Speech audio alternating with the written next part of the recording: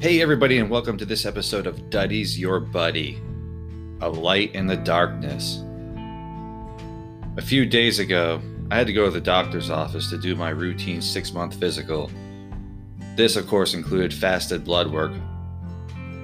This is how the doctors get the most accurate reading of your blood work when they take it. So I took off half a day, and it took me about 20 minutes to get there.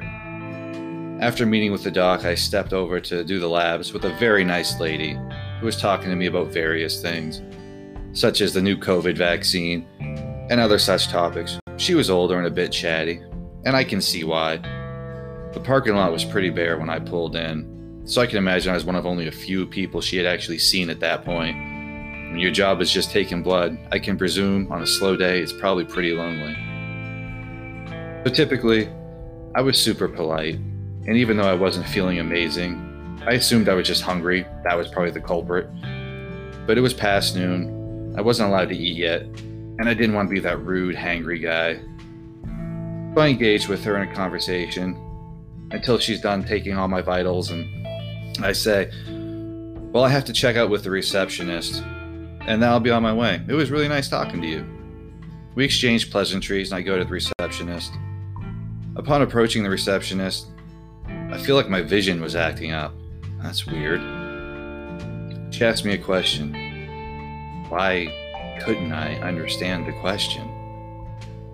When I open my eyes, all the staff are around me. My head's crooked, really uncomfortable. I appear to be on my right side, on the ground, and the right side of my head is up against the wall, but my shoulder is on the floor. It hurts. It really hurts. But I can't move. I'm surrounded by all of these women, and I am extremely confused. The lady on my left is placing cold washcloths on my head and face, and my primary care is right over me. Her long blonde hair is tickling my face as she's asking me questions. I try to answer her questions, but it's as if my lips have been glued together. In my head, all I can think of is, what the hell is going on? As fast as it happens, it's like all my faculties came back to me at once. I try to move, but the doc says, No, I'm worried about your neck. Don't move. As they roll me onto my back, she tests a various group of areas, asking, does this hurt? Does that hurt?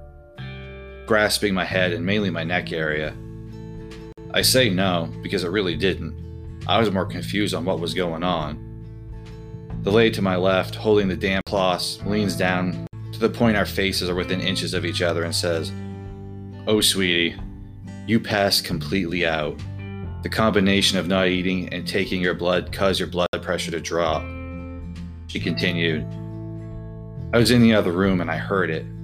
Your head hit the wall so hard that I literally thought a car hit the building.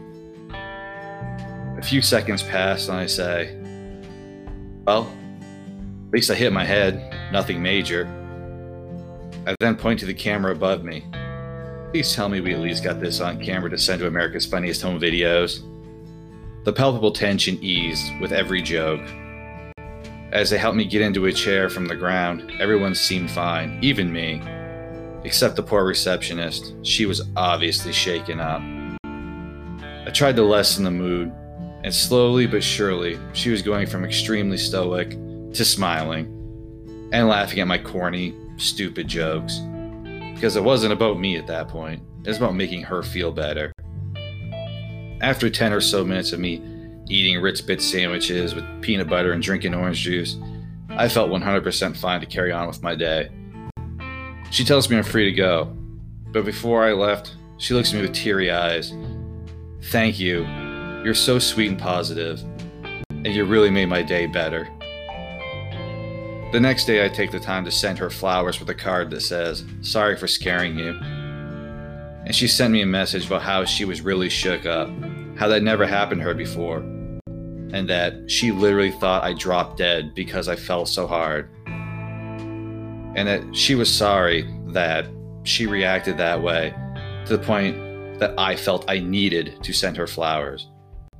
My response was, I didn't need to send you the flowers. I wanted to send you the flowers. They weren't mercy flowers. They're a token of a congratulatory job well done. Thanks for taking care of me.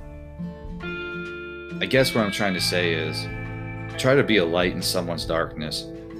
You never know just how much it can positively affect their day. Imagine if everyone attempted to make everyone else feel good when they felt bad. Stay groovy, everyone.